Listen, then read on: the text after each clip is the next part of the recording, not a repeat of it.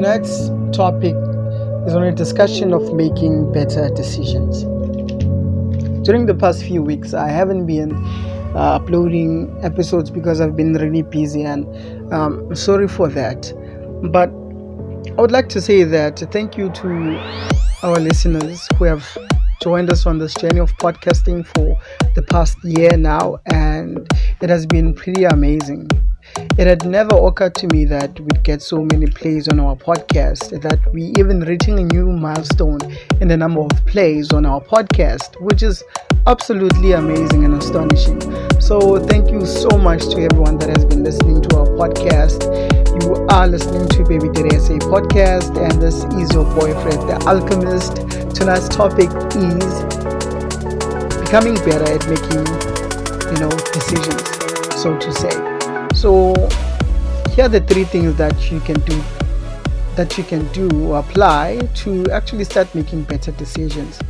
So let me first begin by stating that all of us have made mistakes or made decisions that didn't have the desired outcomes or results. So we understand that life is unpredictable, but sometimes we can avoid using this excuse for consequences that we can prevent.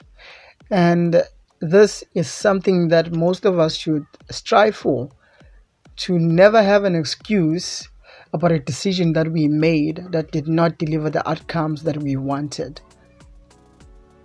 I hope that makes sense. So at number one, learn from your mistakes.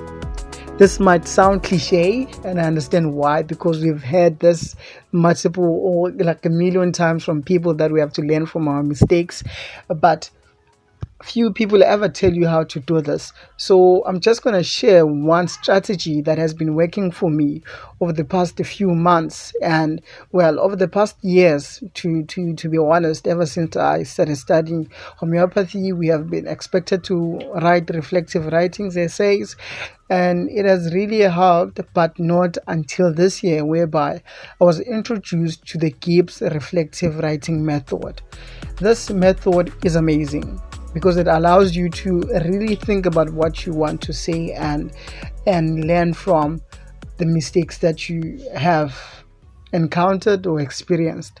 So I will post a picture of the Gibbs reflective writing method on our Instagram page, our new Instagram page, and you'll find the link in the description below.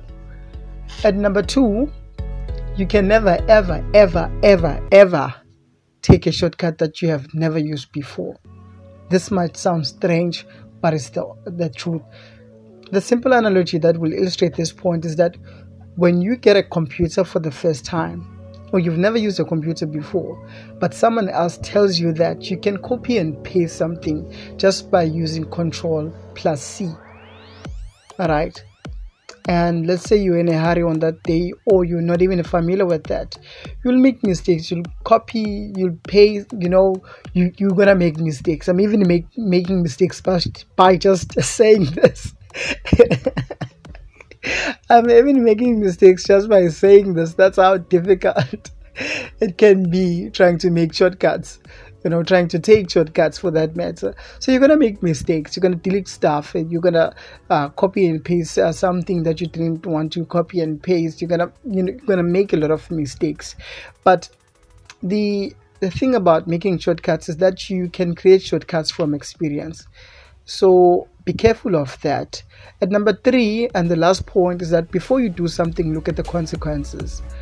This is very straightforward, and most of the time I think that we only look to the consequences when we find ourselves in the consequences stage.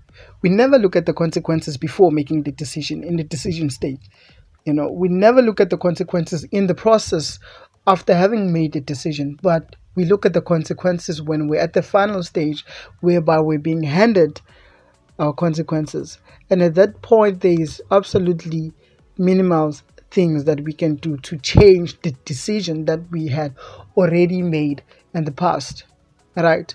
So I think it's always important for people, for guys, to look at the consequences of the decisions that they take. And these are the three things that the guys and I spoke about on Thursday on our meetings, and I think it was really interesting to learn these things. So that's why I'm sharing it with you guys. And again, thank you so much to you, Baby Daddy family, for listening to our episodes, sharing our content, and being there with us on this journey. As we always say from the Baby Daddy SA community, peace,